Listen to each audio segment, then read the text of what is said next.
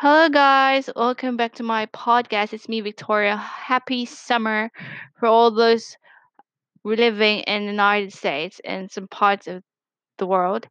And a happy sunny lunch, happy sunny morning here in the Philippines. So, yes, I'll be reading now a poem from William Shakespeare, written the year 1564 to 1616.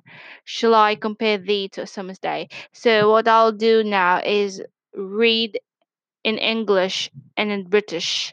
So, you see the comparison of the poem into different languages. Okay, so here's English language.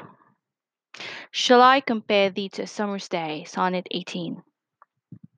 Shall I compare thee to a summer's day? Thou art more lovely and more temperate. Rough winds to shake the darling buds of May, and summer's lease hath all too short a date. Sometimes too hot the eye of heaven shines, and often is his gold complexion dimmed, and every fair from fair sometime declines, by chance or nature's changing course untrimmed. But thy eternal summer shall not fade, nor lose possession of that fair thou hast. Nor shall death brag thou wanderest in his shade, when in eternal lines to time thou growst. So as long as men can breathe or eyes can see, so long lives this and this gives life to thee. So that's my English pronunciation of the poem English way. And now I'll be doing it in a British way, okay, British accent. So here I go. Shall I compare thee to a summer's day? Sonnet 18 by William Shakespeare. Shall I compare thee to a summer's day?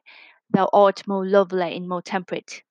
Rough winds to shake the darling buds of May, and summer's lease hath out too short a date. Sometimes too hot the eye of heaven shines, and often is his gold complexion dimmed, and every fair from fair sometimes declines, by chance of nature's changing course untrimmed. But thy eternal summer shall not fade, nor lose possession of that fair thou hast. Nor shall death brag thou wanderest in his shade, when in eternal lines to time thou growst. So as long as men can breathe or eyes can see, so long lives this and this gives life to thee. So that's our poem reading for Shakespeare. And thank you guys for listening.